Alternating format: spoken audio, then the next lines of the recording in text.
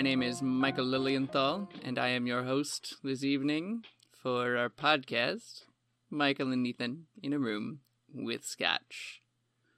We don't talk about Scotch, though. We talk about books. And with me this evening is my guest, my victim, Ethan Bartlett. Yeah, hi, I'm Ethan Bartlett, and I'm trying to figure out if this is like a reference to something. Like it has a little bit of like Twilight Zone or even Alfred Hitchcock Presents vibes. Yeah, I'm just going for the vibe, you know. I don't know if you guys have ever seen these episodes Alfred Hitchcock are Presents. coming out in October, and so it's got to be spooky, right?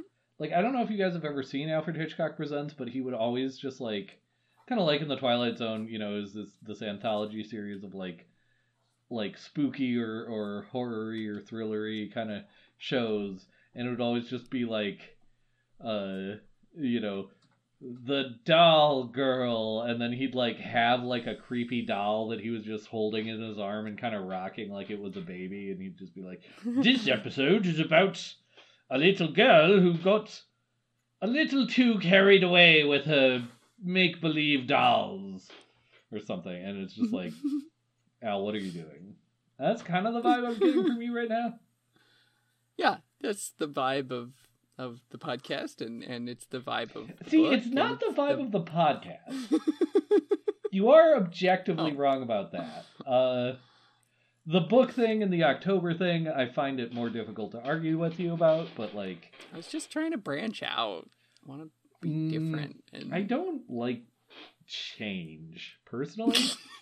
Like, I hate change, and so I'm not really on board with it. Like, to me, we should still 6 years and however many episodes it is, we should still be discussing South of the Border, West of the Sun by Haruki Murakami. Like, that's how much I hate change. Probably could be. I mean, we certainly could be if we really wanted to go that route, but we could just do a bi-weekly podcast ad nauseum reviewing that book. So, like, the fact that I have allowed us to change books, period, while keeping everything else exactly the same always, like, that's already, like, a stretch on my part. And now you're trying to, like, go for different creepy vibes and using the phrase branching out, which I hate. It's one of my least favorite sounds in the English language. Oh, fine. Well, because you're so happy settling and not changing, we're not going to change the scotch we're drinking either. Oh, neat. We're going to keep drinking. Yeah, you should drink it neat. I have to admit that's very good, and it infuriates me that you've forced me to admit that. Though it is good that we're not switching the scotch, because like I have way more of this scotch than I usually do on a second episode. Why is that, Ethan? It's probably because I'm scared of it, so I don't want to like drink it so fast that I would offend the scotch. But also B, I'm scared of it because it is roughly 120 proof scotch, and that's, you know, makes me more scared and hesitant to imbibe it quickly, probably wisely so. I'm not saying that's a bad thing. I think that's smart. Yeah. Yes. So yes. It is the Glenlivet Nadra edition.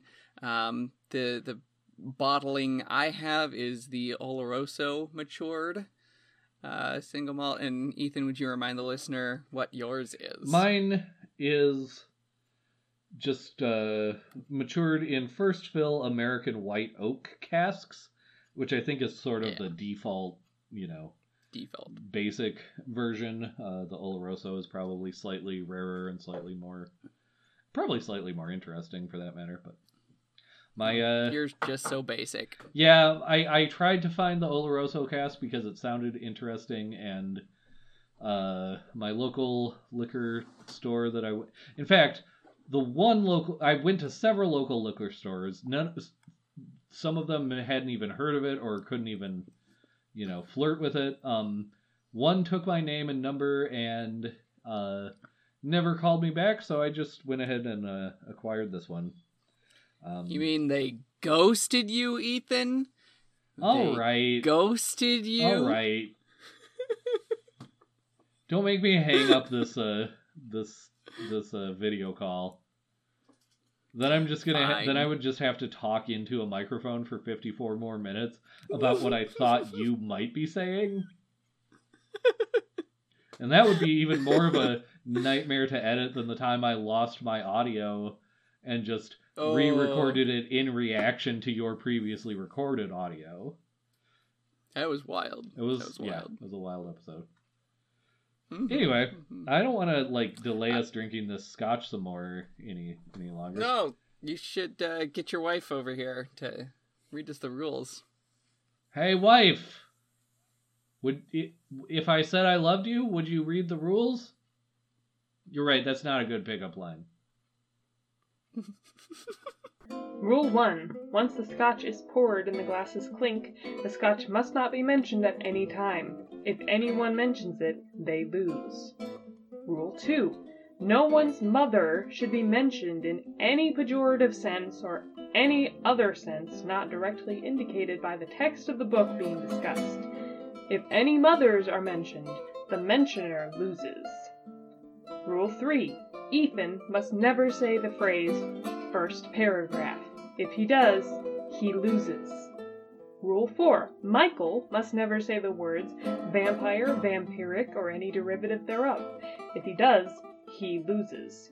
Rule 5. If anyone has to use the bathroom during an episode, he or she loses. However, this should not stop anyone from doing so because this podcast is anti-UTI. Rule number 6.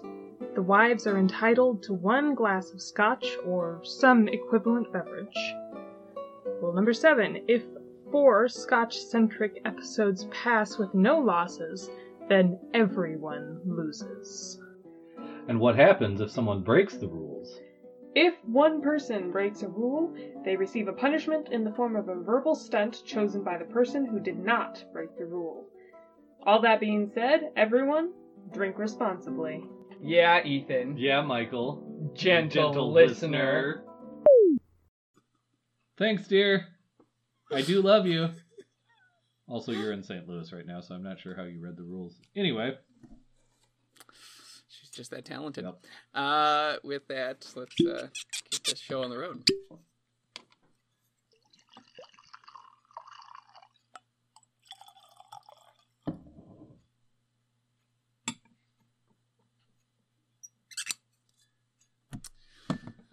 Skunk. Schlank.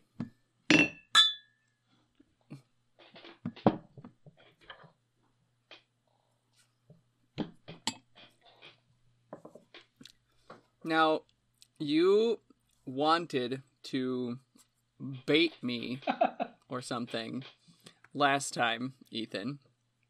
And so I want to give you the same bait, sort of, in reverse. For this book, The House on Vesper Sands by Pádraig O'Donnell, you said it was a redux or sequel sideways to The Devil in the Dark Water by Stuart Turton. Defend yourself. I would like to say that, well, you've sort of gotten the vibe of what I said last... No, it's like, I was going to accuse you of putting words in my mouth, but I literally called this The Devil in the Dark Water Syndicate as an Assassin's Creed joke. So it's like, I can't even accuse you too much of putting words in my mouth. It's just the way you phrased the words I said, I liked less than the way I phrased the words that I said. Mostly, what I want to know, Ethan, is have you stopped beating your wife? I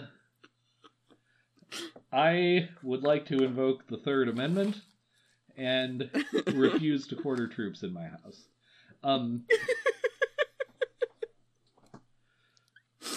Because the one about not having to answer questions about whether you beat your wife is, of course, the Fifth Amendment. But anyway, here we are.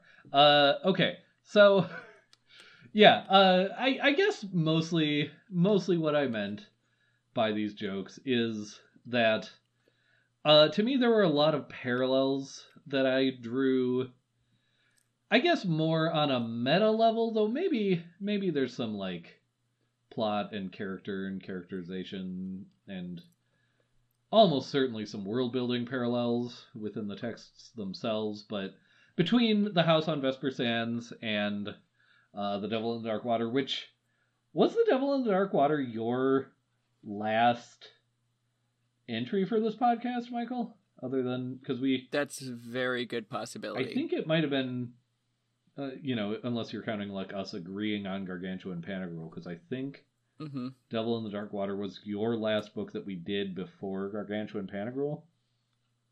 This would be a really easy thing for me to look up quick and like even edit out the time that it took me to look it up, but I'm not going to do that. Anyway, it is, yes. Okay, thank you. Yeah, so I guess I'll just start on the surface level of the parallels, like the very, very obvious sort of surface level ones, and try to sort of go progressively deeper from there. On the surface level, just these books are both published within like a year or so of each other, I want to say. A year or two anyway, because The House on Vesper Sands is oldest copyright I can see is 2021. And then I believe Devil in Dark Water was published in somewhere between 2020 and 2022. I can't remember specifically. I don't remember either. At the earliest, it was 2020. So, obviously very, very similar, especially as far as like literary moments go. Right. And both of them, of course, have to do with a period in history. So, they're historical fiction. Excuse me. Whatever sort of else, you might say about them, they certainly are historical fiction, as far as genre goes. They both, even as I was like, we were kind of setting up to do this podcast, I glanced at afterword and acknowledgments in this book, which I don't think I read when I originally read this book. But the very first paragraph of that mentions that passenger carriages with side corridors were in use since the 1880s. And sort of the specific design that O'Donnell includes in this book is something that's not in use till 1893, which is slightly earlier than this book takes place, or slightly later rather than this book takes place. And he says, this minor historical liberty is the only one I have knowingly taken. And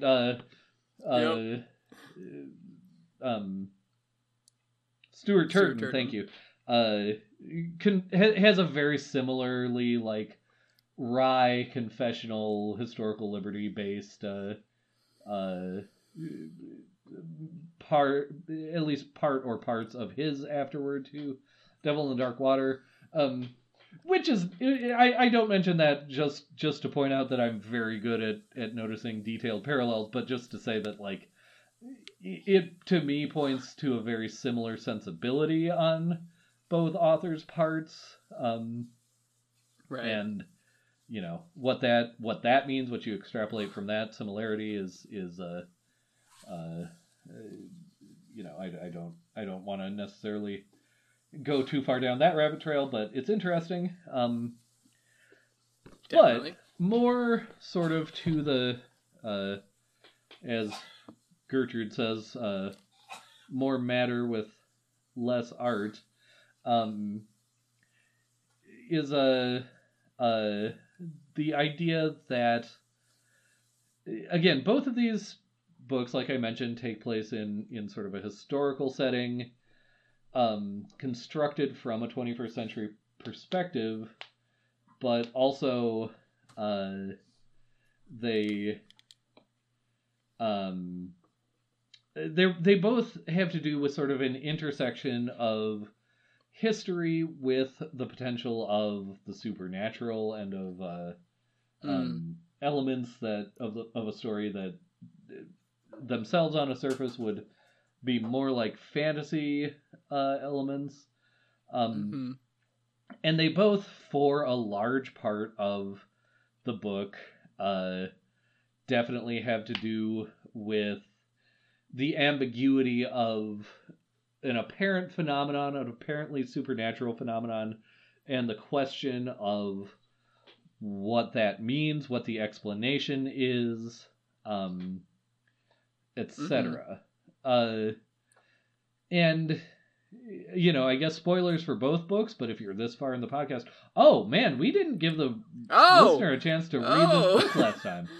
Well, no, we didn't. I hope if you were interested in reading this book, you just paused the podcast on your own without us telling you to. Yeah, wow, we didn't do that at all. I feel like it's probably too late now. Yep. Anyway, but yeah, spoilers for both books, though. If you are this far in the show, you should have at least read Devil in Darkwater, and like, I would say you've probably read this book if you were interested in not having spoilers, but yes, the endings of the books diverge wildly. Like, so far, there's been a set of generalizations that I can sort of make about them that, like, both, make sense and apply to both novels, and then the climax, like what a screenplay class would call the third act of both of these novels, is where they diverge wildly. And we talked about how this novel ends at the end of our previous episode, but in the parallel that I'm drawing, it's like The Devil in Darkwater takes everything and does the Hound of the Baskervilles thing, where there's a completely sort of naturalistic explanation for pretty much all of the data of the book. Whereas The House on Vesper Sands basically does the opposite of that. It just gets weirder and weirder, and at no point is there really an explanation or even like a systematization of what happens. Like you mentioned, in the last episode that Dracula involves sort of the character of Van Helsing kind of trying to systematize or scientifically observe what the deal with vampires is. And again, this book kind of goes the opposite of that route, where it's like the world is more mysterious at the end of the book than it is at the beginning of the book. Meaning that, like, where the Hound of the Baskervilles and in its tradition, The Devil in the Dark Water, sort of the world is less mysterious or more explicable at the end of the book than the beginning. Again, this book does the opposite. And in that sense, to like resume our endless discussion of genre from last episode, like, I would say it's a more true Gothic novel than like a lot of other books, especially in the 21st century, that get called Gothic, that just kind of have like a big spooky house or, something that like has general Gothic vibes, but really kind of diverges from the vibes after that or something. Definitely. I do want to talk about the ending some more here, because that's where or at least the lead up to the ending. There were certain points at which I was definitely getting some Devil in the Darkwater vibes. Right, yeah, that's... Specifically... Go ahead. And I'm using the word vibe again way too many times. But we should just commit to it at this point. Like, once you're discussing the Gothic genre and it's 2022, vibe is an unavoidable word. Vibe. Like, if we made no saying the word vibe a rule on this podcast, this book would make us both lose repeatedly. Definitely. But specifically in the sense of something I was expecting this book to do, which it kind of does by the end, but not to the total commitment that Devil in the Darkwater does, is create the Illuminati, basically. So the Devil in the Darkwater ends with the group of main characters basically forming a superhero team Right. that is going to direct civilization for the greater good. And I mean, my only objection to that characterization is the word civilization. I don't know that their plans are necessarily that grandiose. sure. But in the interest of not appearing pedantic, I will allow it. Thank you. I appreciate your allowance here. And I was expecting something similar and perhaps something more systematizing in relation to that at the end of this book. But that doesn't really happen. Like, you get the three main characters of Cutter, Gideon, and Olivia kind of having a relationship at the end, which they don't. Like, none of them knows the another at the beginning. And they get to know each other. Cutter and Gideon earlier on, and then Olivia and the other two, she joins in pretty close to the last the end, few right? chapters. Like, you've kind of been following her along, but she's like the B story until she gets tied in at the end. But then, so I was expecting them to converge and systematize everything, Right. and then create the anti-spiriters, basically, because the spiriters are the looming threat throughout the book. But then even with the spiriters too, like, once Lord Strife, who you never meet, Right. you never meet him in the entire book, but he's like the big bad. He's the Joker pulling the strings behind the scenes everywhere. Kaiser it's like, Soze, oh man, to use a slightly earlier there you go, film analogy. But when like, it's like, oh man, when he shows up, things are gonna go down, and he's killed off screen, right?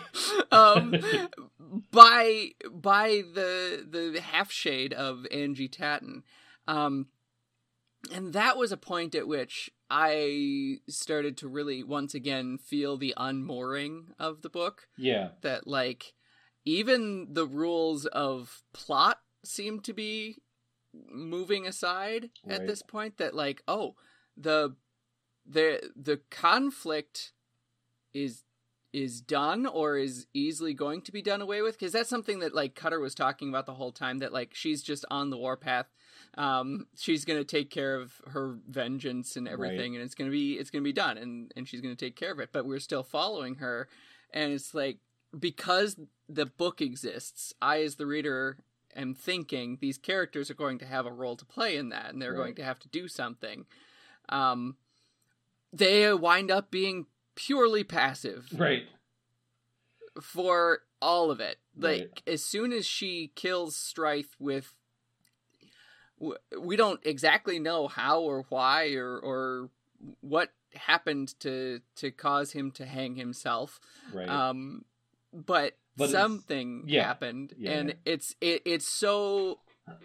leans so heavily into this concept that this half shade character is super powered.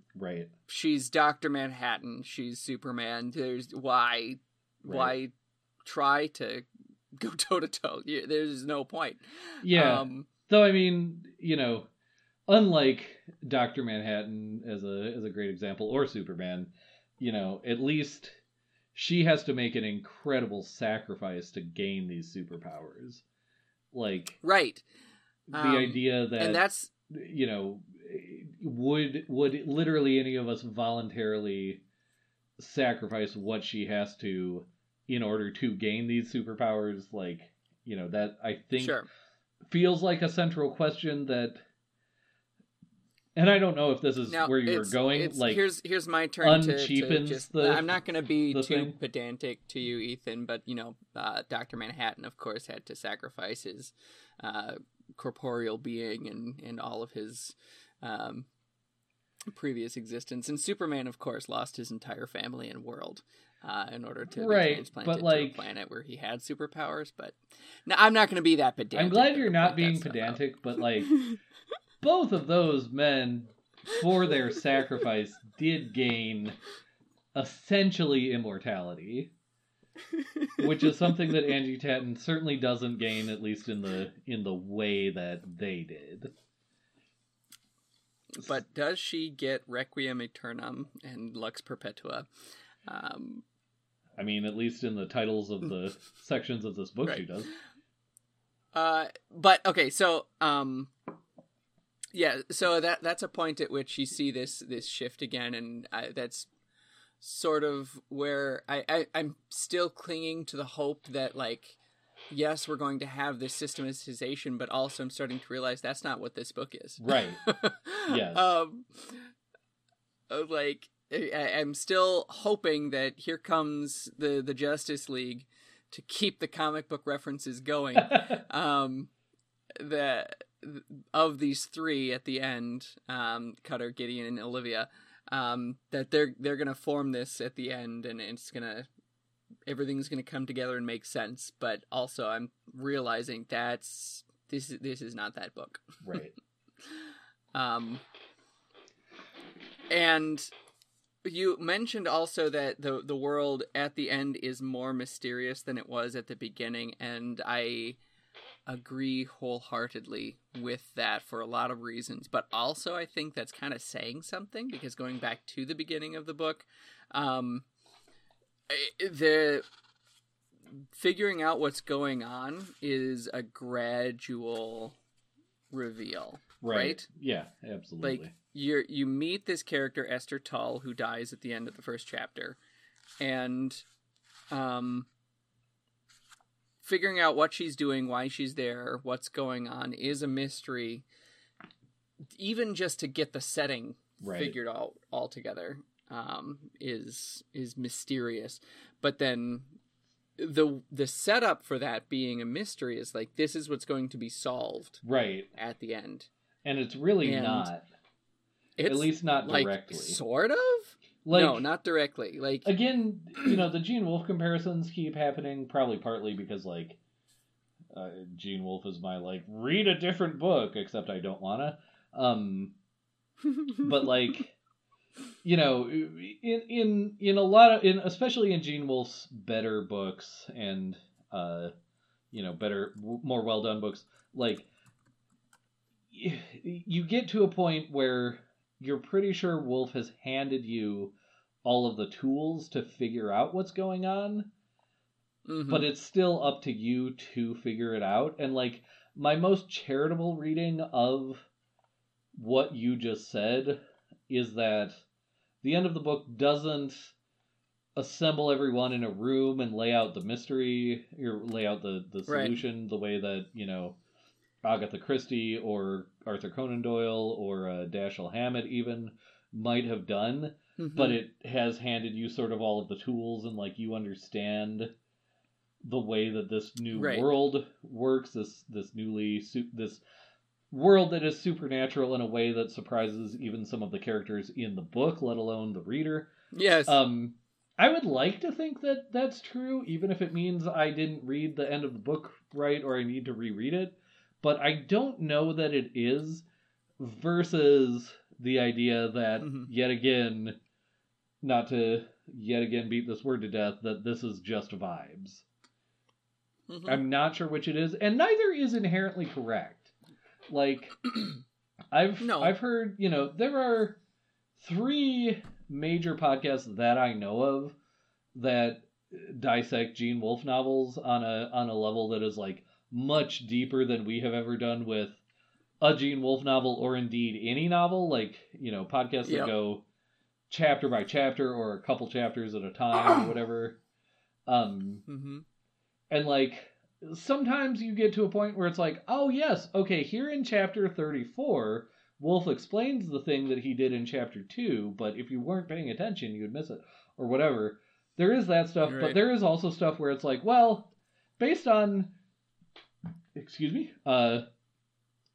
chapter 2, chapter 7, chapter 11, and chapter 20, we can ascertain that something like blah blah blah is going on, but that's all. Like, it could be this, or it could be this, or it could be this third thing, so like, again, I wasn't expecting to. I wasn't going into the set of episodes expecting to bring up Gene Wolfe as much, but like there is a similar aesthetic where it's like, is there a solution? Are we supposed to figure it out, or is it just vibes?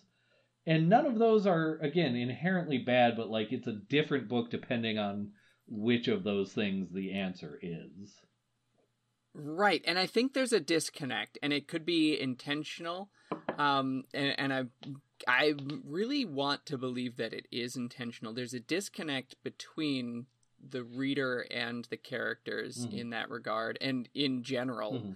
Anyway, that there are a few points in the book in general where that disconnect is noted, but certainly in the overarching plot, it's present, this disconnect, that the characters are searching for something, and they're trying to solve something, but it's not necessarily the same mystery that the readers are looking for.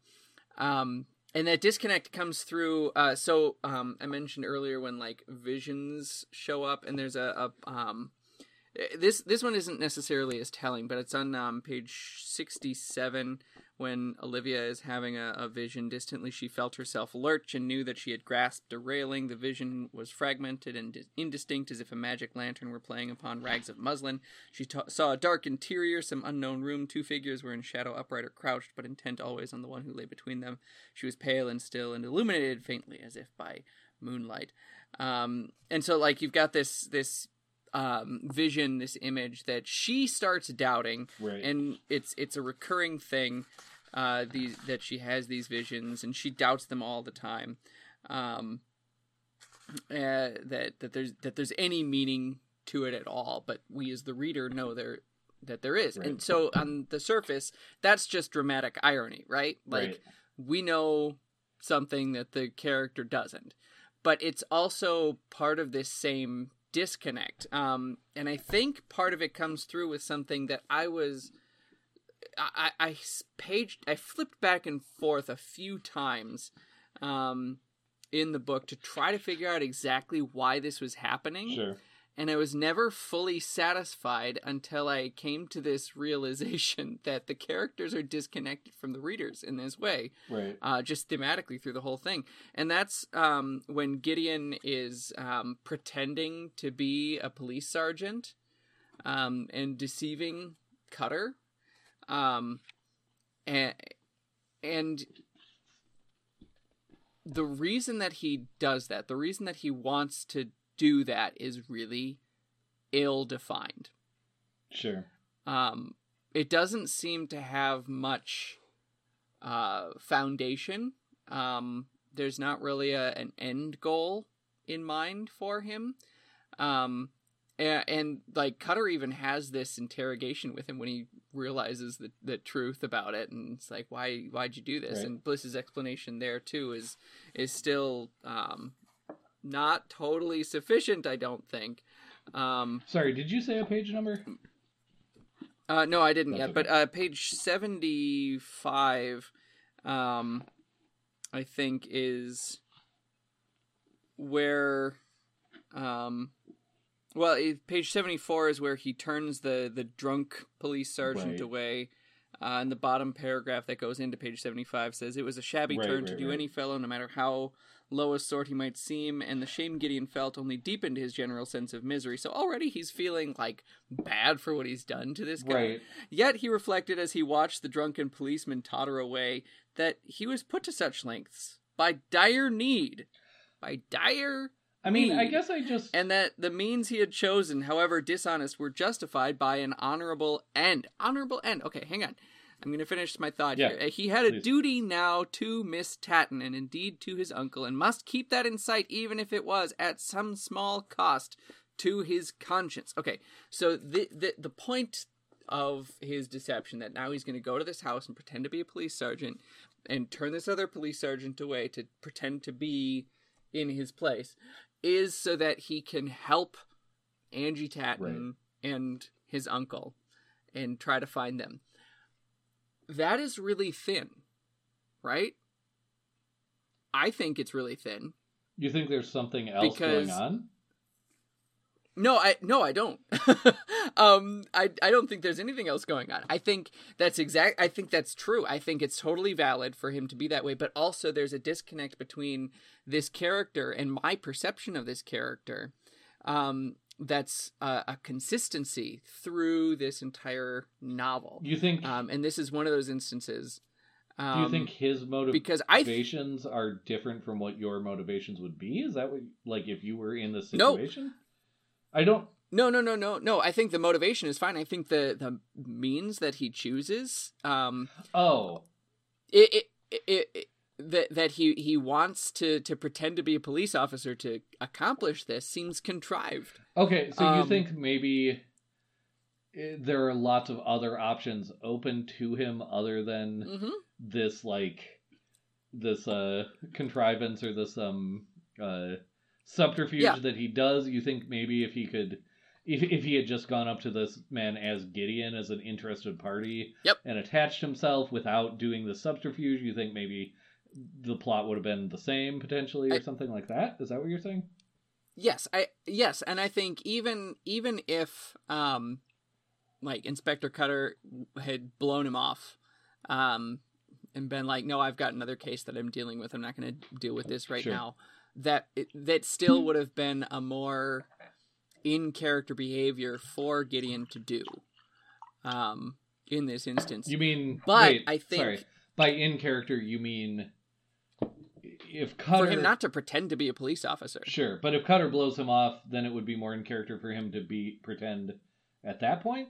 Or not? No. Maybe at that point. But, like, certainly more in character at that point than it would have been earlier when he has no motivation to do it. Okay. Right. The interesting thing is, though, that, like, the way it comes about and the way he winds up pretending to be this police officer is totally in character for him, but, like, that he would go about it in the first place seems out of character. Sure. But it's not. I don't think it is actually out of character. I think it's just my perception of his character. Do you think it's out of my perception of his character? Sure. And I think that's part of this disconnect that, like, I want to think is intentional here for the plot in general and everything, that the characters are doing something totally different. Sure. Do you think than readers expect? If we're sort of going the charitable route and assuming that this disconnect that you're perceiving, that it is intentional, given that as, like, our thought experiment or whatever. Sure. Do you think that this would be an attempt on O'Donnell's part to sort of create characters that were more true to their historical reality, in the way that, like, really learning about a character's historical reality can be somewhat alienating, and that, like, you know, the past is there's a foreign country. Thank you. I was going to say, I think some science fiction author, I think, coined that phrase. But, like, I think if right. If you accept the idea that the past is a foreign country, that this is O'Donnell's attempt to bring forward that foreignness or that alienness, is that kind of what you're wondering about, or what you think might be happening? Could be. Do you have a different theory than that? Or are you just wondering, sort of generally? Mostly I'm just wondering. Sure. But I do think that there's a good chance that this intention was not necessarily to create that alienation, but to emphasize, what do I want to say?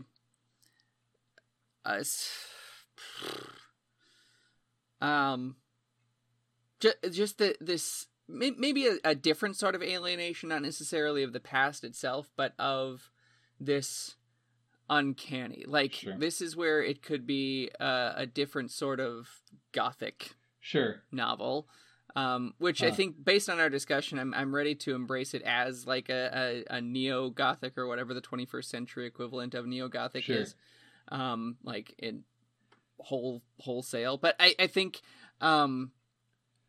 it's seeking to put the readers into that sort of uncanny where, like, you know, there are more things in heaven and earth Yeah. ratio.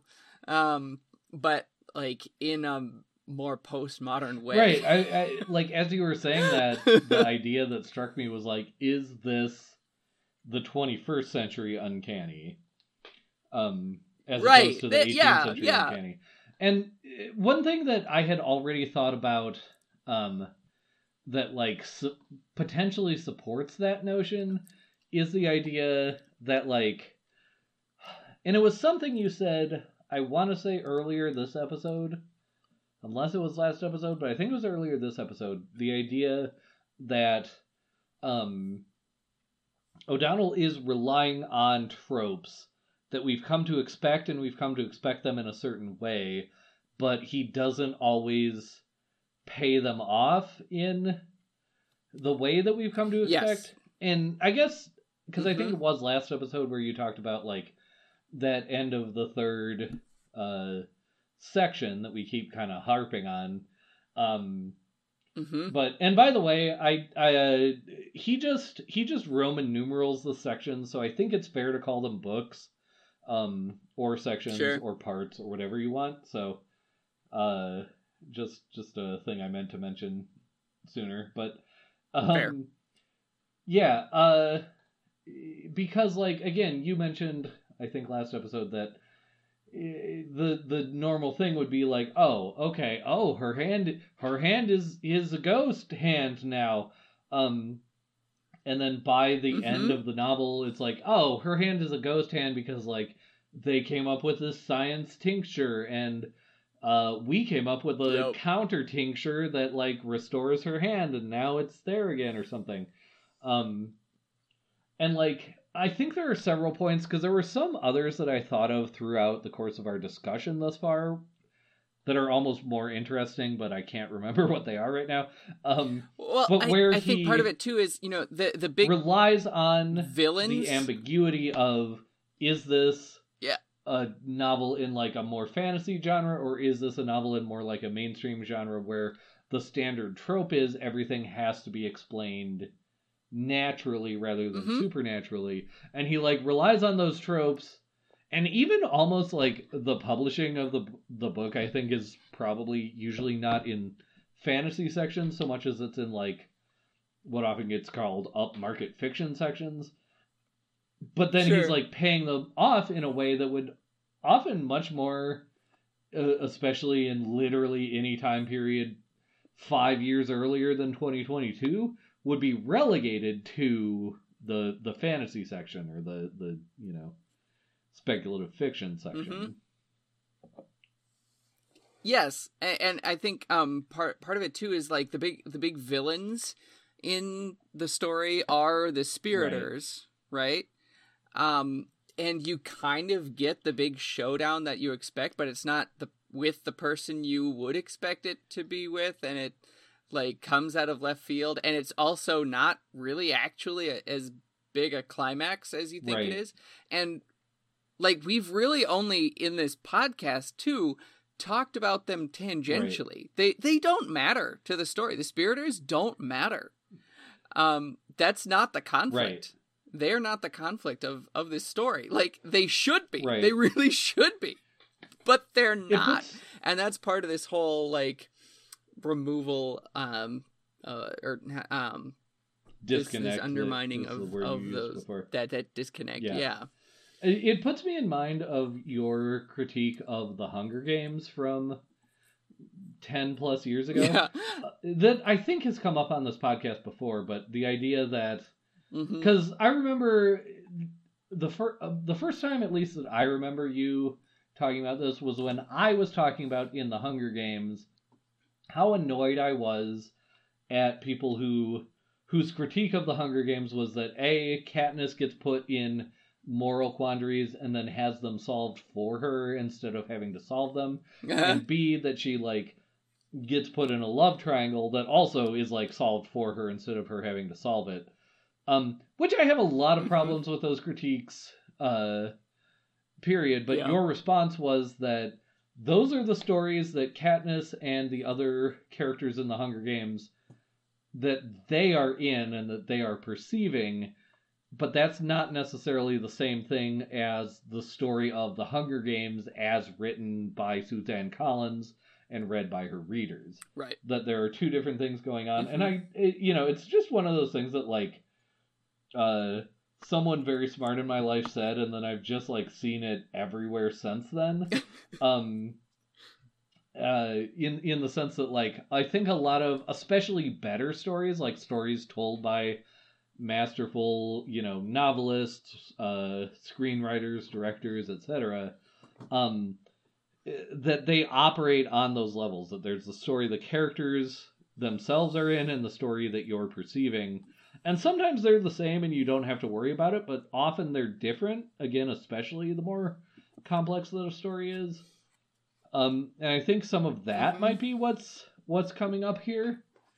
The other thing that I keep thinking of, and I've thought of it several times in our discussion so far, is the use of what I'm going to call the POS protagonist. And POS is a term that, like, if a listener doesn't understand it, they should go ask their parents about. And protagonist is a very specific term that doesn't mean hero and doesn't mean good guy. Yes. It just means the person who is the main character in the story, and the vast majority of what's narrated is about them.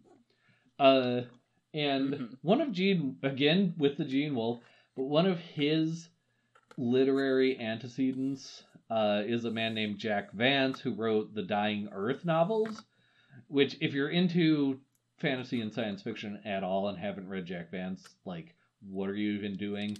But specifically in the Dying Earth novels, what Jack Vance does is he makes his protagonist a complete POS. Just a complete, terrible, awful psychopath of a person.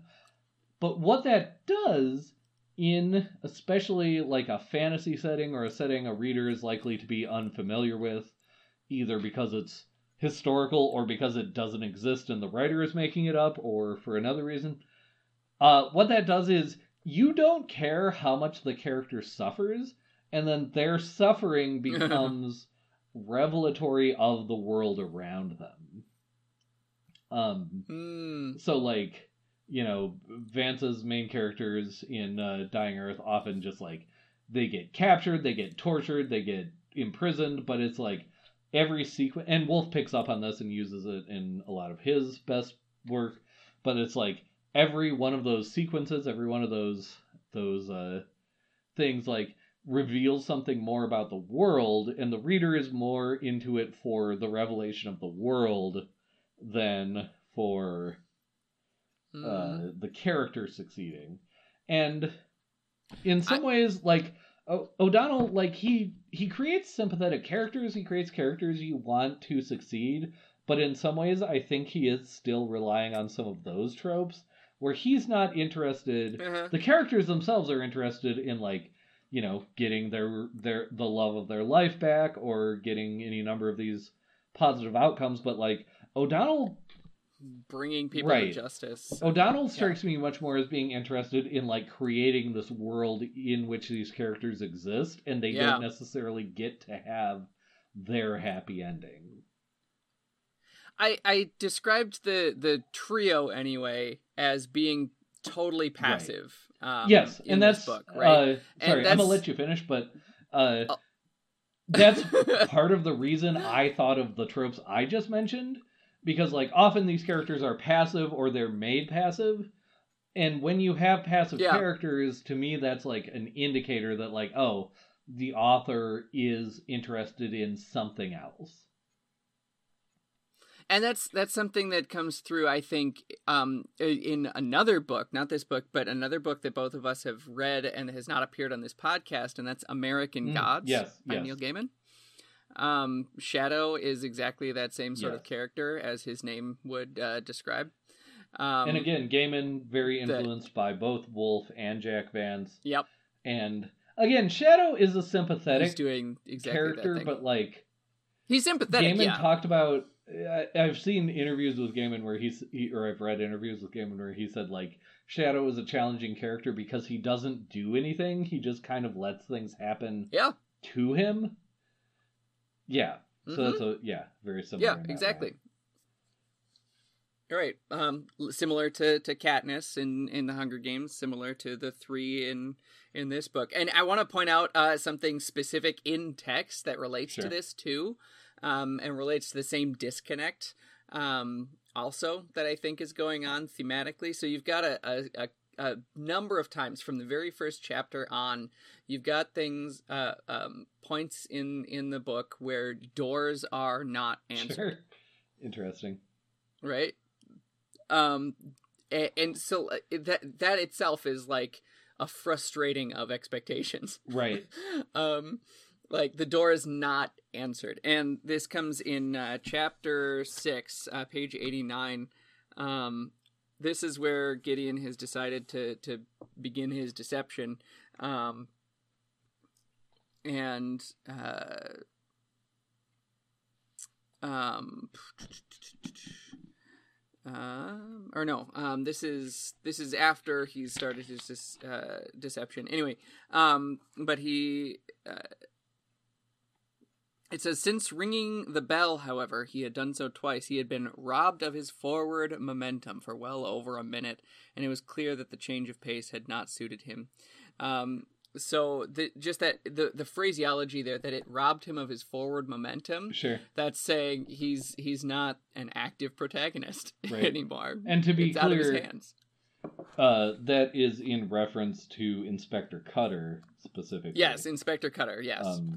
Because the previous sentence, since setting out from Frith Street, Inspector Cutter had encountered no obstacle, etc. And then the sentence you quoted is in reference to that, which I just wanted to point out because it's all the more interesting in that Inspector Cutter, being our Sherlock Holmes analogy and our Sherlock Holmes stand-in, his whole point, his whole idea is like forward momentum, forwarding the investigation. But yeah, it does. Even again, and I mentioned at the end of the last episode, and here we're nearing the end of this episode, the idea of foreshadowing and the stuff that we were seeing in the second half of the book. Definitely a lot of it is foreshadowed in the first half, and probably would appear more so if I reread this book. But like, yeah, so it's like already textually or rhetorically or prose wise, Inspector Cutter is being positioned, presumably against his will, as a passive protagonist. Right. So yeah, it's very like,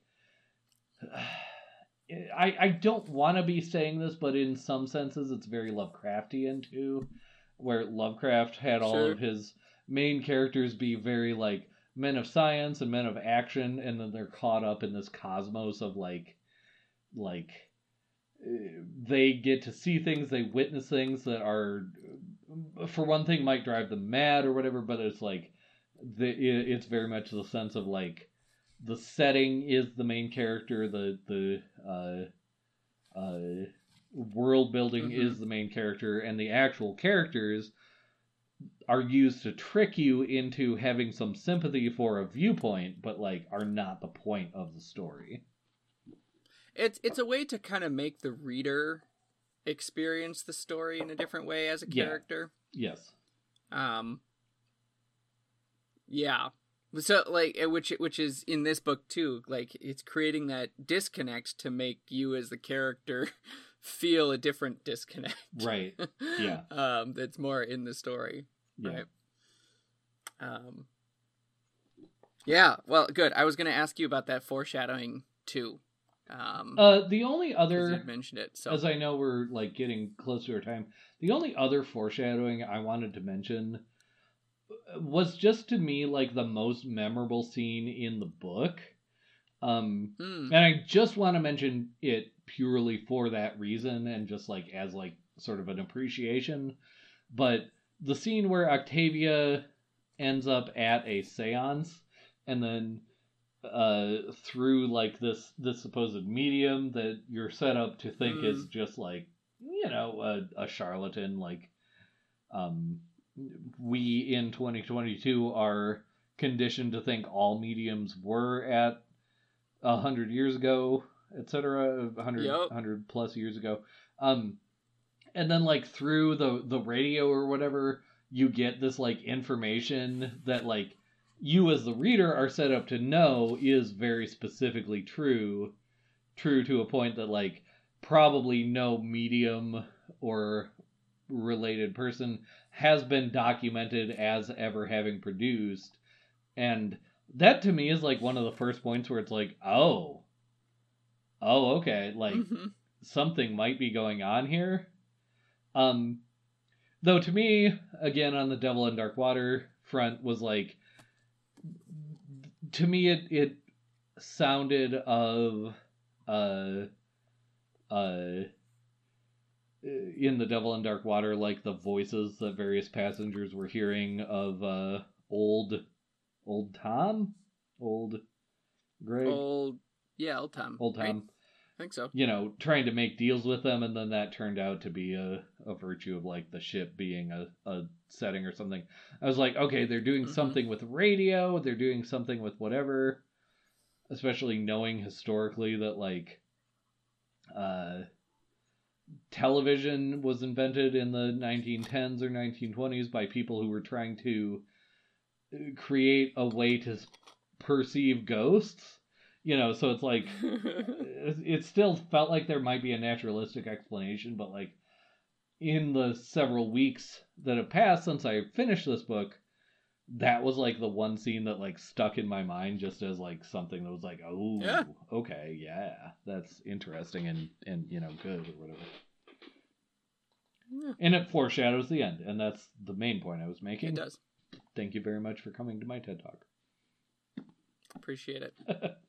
Well, yes, we are right up on the end of our time here. So, is there anything else you wanted to mention in reference to this book before we close out? No, not other than rating it, which I assume we're going to do shortly. Yes, we are going to do that because there are no punishments in this first set of episodes. So, Ethan, I'm disappointed in you, and I expect better in our next pair of episodes. But yes, let's rate it. We will not rate the Scotch yet. We will do that in the next set of episodes. But rate the book, Ethan, please. The House on Vesper Sands by Pádraig O'Donnell on a scale of buy, borrow, forget about it. I am going to rate this a solid borrow. Because, like, we kind of danced around and flirted with, like, our ratings, I think, throughout these two episodes. And I'm interested to see what you rate it. To me, and I want to be very careful about this, because, A, I think Pádraig O'Donnell shows a lot of skill and a lot of really interesting stuff. And I do, like, the preview for his next novel is in the back of the edition I got of this, and I do want to buy and read that.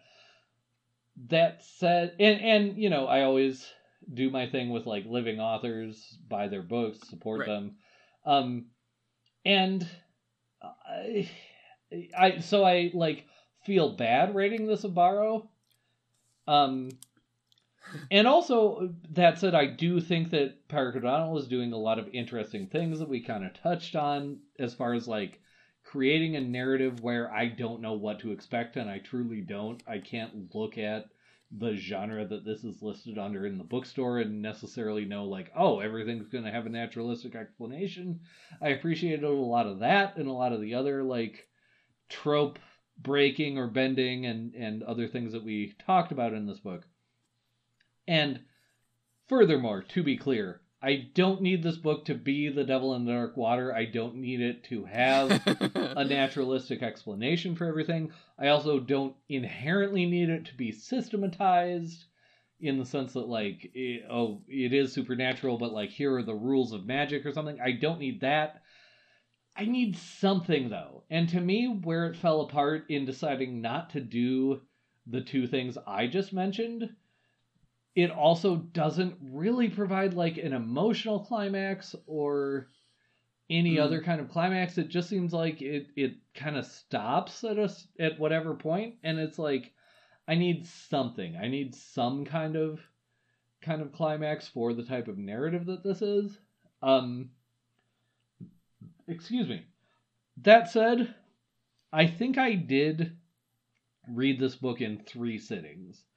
I think in my first sitting, I did read the first 3 books of this book, which is more than half of the book. And then I think, I think I read it in 3 sittings.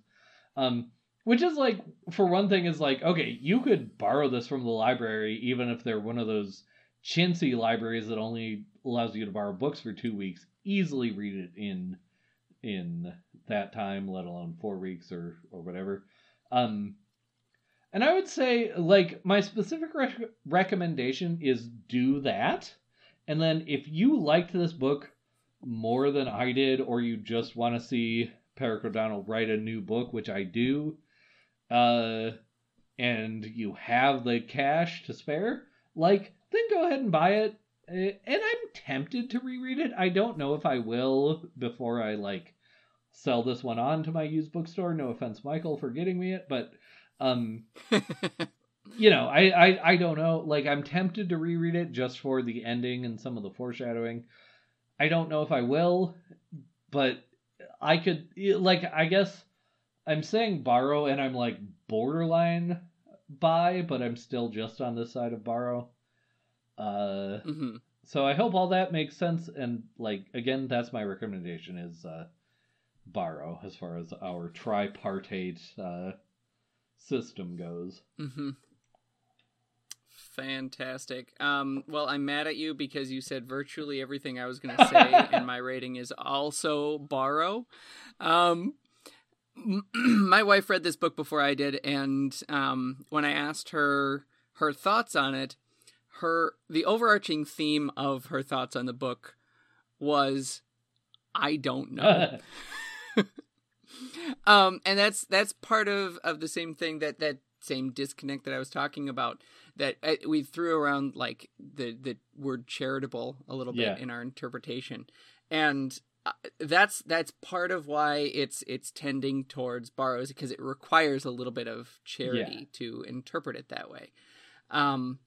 So, like you say, I want something more, which seems almost to defeat the purpose of what ostensibly is the purpose of the book, to have something concrete, but it still needs something. To my take was ground us a little bit. And I don't know if this is what you're saying, but, like, my take was that it just kind of ended rather than climaxing, and I needed a climax. Yes. It does need a climax of some sort. And that's, but like you say, you know, there's the preview to the next book that Patrick O'Donnell wrote, and I want to see more from him. He shows some skill, like you say. So he definitely can craft some wonderful fiction. And I want to see more of that. So start with the borrow on this one. Branch out. Maybe his next one is even greater and blows us all away. And maybe he just, and maybe that makes this one even better in estimation. That would be ideal. If, like, the next book shows, like, oh yeah, he definitely did everything that you thought he did all on purpose, which, you know, if you notice an author does something, Dr. Hannah's rule, like, give him credit for it. But, like, yeah, I want to see more from him. So I'm also giving it a solid borrow. Cool. Great. All right. Now the pairing between The House on Vesper Sands and Glenlivet Nadura. Perfect match, pretty good match, slight mismatch, total mismatch. And pairing at, like, the first 2 episodes of a Scotch is always, like, challenging to not give away the ending of, like, your evaluation of the Scotch. I am gonna say perfect match, in the sense that, like, I think Glenlivet Nadura, in my head I grew up saying it Nadura, and so that's gonna be a hard habit to shake, but it's, like, something I think is good that is not fully to my tastes. And that's the same thing I would like to say about the House on Vesper Spans. Vesper Spans. Vesper Sands. So, like, they're both very good. And the other reason I say perfect match is, like, they're both, like, they kind of shift around on you, like, determining one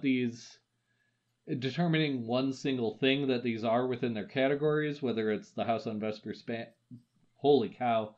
The book we read, or the scotch we drank, determining what they are within their specific, like, categories and even subcategories is difficult, and they shift around. And, like, I think that's a parallel between them. So I am going to say, like, I definitely enjoyed both of them. I'm not sorry to have consumed, in the various senses of that word, either of them.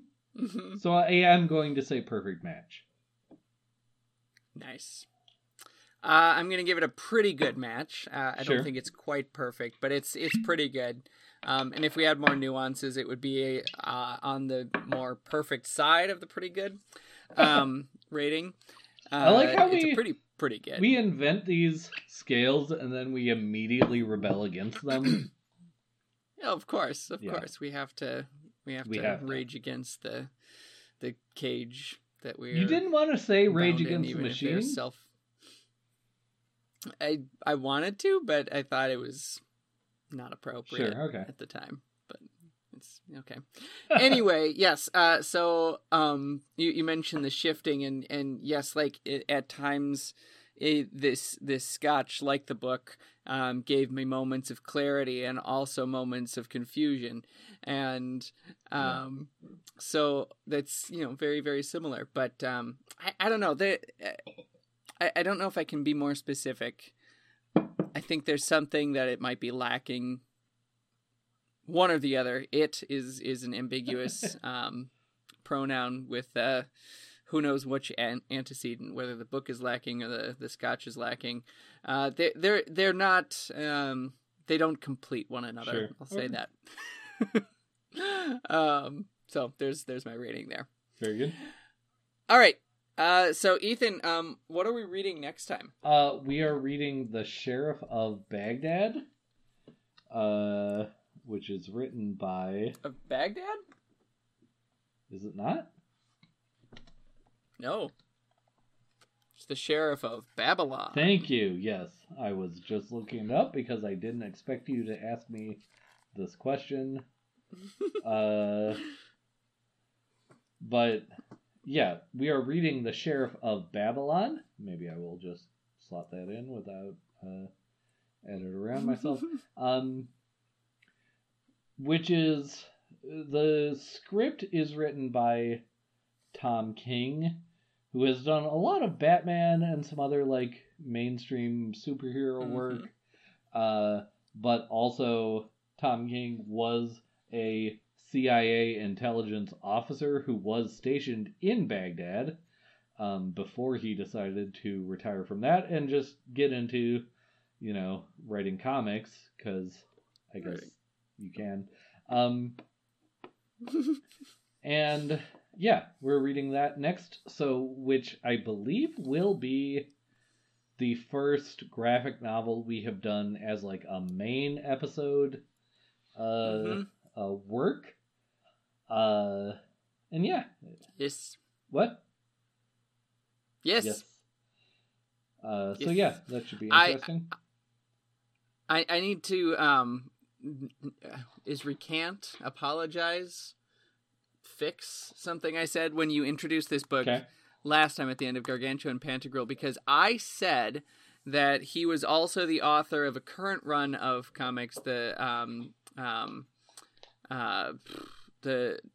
Knights of Steel books. It is not Tom King. That is Tom Taylor who writes that. So different author entirely. Gotcha. I just skimmed the name very quickly and was mistaken. So yeah, well, Tom King has done some prominent ones. He did a run of Green Lantern that was very kind of well regarded. He did a Miracle Man. Yeah, Miracle Man. He did a run of Flash that is well regarded. No, wait.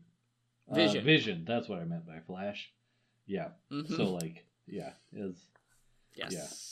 But again, I think Sheriff of Babylon is like potentially his most personal one, and I don't know. It's also, I think, the first collaboration between him and the artist Mitch Gerads.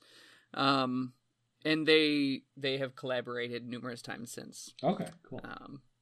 So that's a combo. That's a thing too. So look forward to that, gentle listener. Read along with The Sheriff of Babylon. It's 12 issues or one collected graphic novel. And give us your feedback. Go to the contact section of tapestryradio.org, put Scotch Talk in the subject line, and that'll help us sort our mail. Or on Twitter, you can find us at Room with Scotch, or on Facebook, you can request to join the group, the Tapestry Radio Tap House, and we'll let you in unless you're ringing the wrong doorbell. We'll also do your homework. We like doing homework. We're nerds, so go to tapestryradio.org/scotchcast, fill out the form at the top of the page, and we will do that homework. We don't promise to do it well, though. We're just gonna do it, and then you can turn it into your teachers, and we will laugh madly at you as you are hauled off to plagiarism jail. Also, if you like this show, check out the other Tapestry Radio shows, like Intermission, the Backstage Drama Podcast, Us Play Fiasco, the actual play RPG Fiasco Improv Podcast, Freddy Goes to a Podcast, where three grown men discuss the children's book series Freddy the Pig, and Pokemon Rollout, the Pokemon Tabletop United actual play RPG podcast. Ethan, where are you? I am mostly on Twitter at Bjartlet. That's at BJARTLETT. I don't tweet very much, but like if you want to tweet at me, I probably will see it. Great. My social media engagement is very minimal, but you can find me on Twitter at MGLILIENTHAL. And with that, gentle listener, just remember, it's our party, and we'll cry if none of what we expect to be paid off is paid off, and instead you undermine all of our expectations and give us something entirely different, and maybe it's better and maybe it's not. But other than that, we won't cry. But we won't cry if that specific set of circumstances doesn't happen. The end.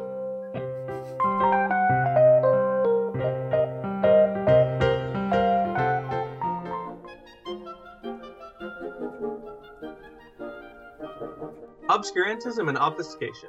Orally observed, gentle listener. Gentle listener. Gentle listener. Gentle listener. Obviated objects of oblivion. Obambulating about. Offered unto you. Offered unto you. Offered unto you. In the Tapestry Radio Network. TapestryRadio.org. From our fancy to yours.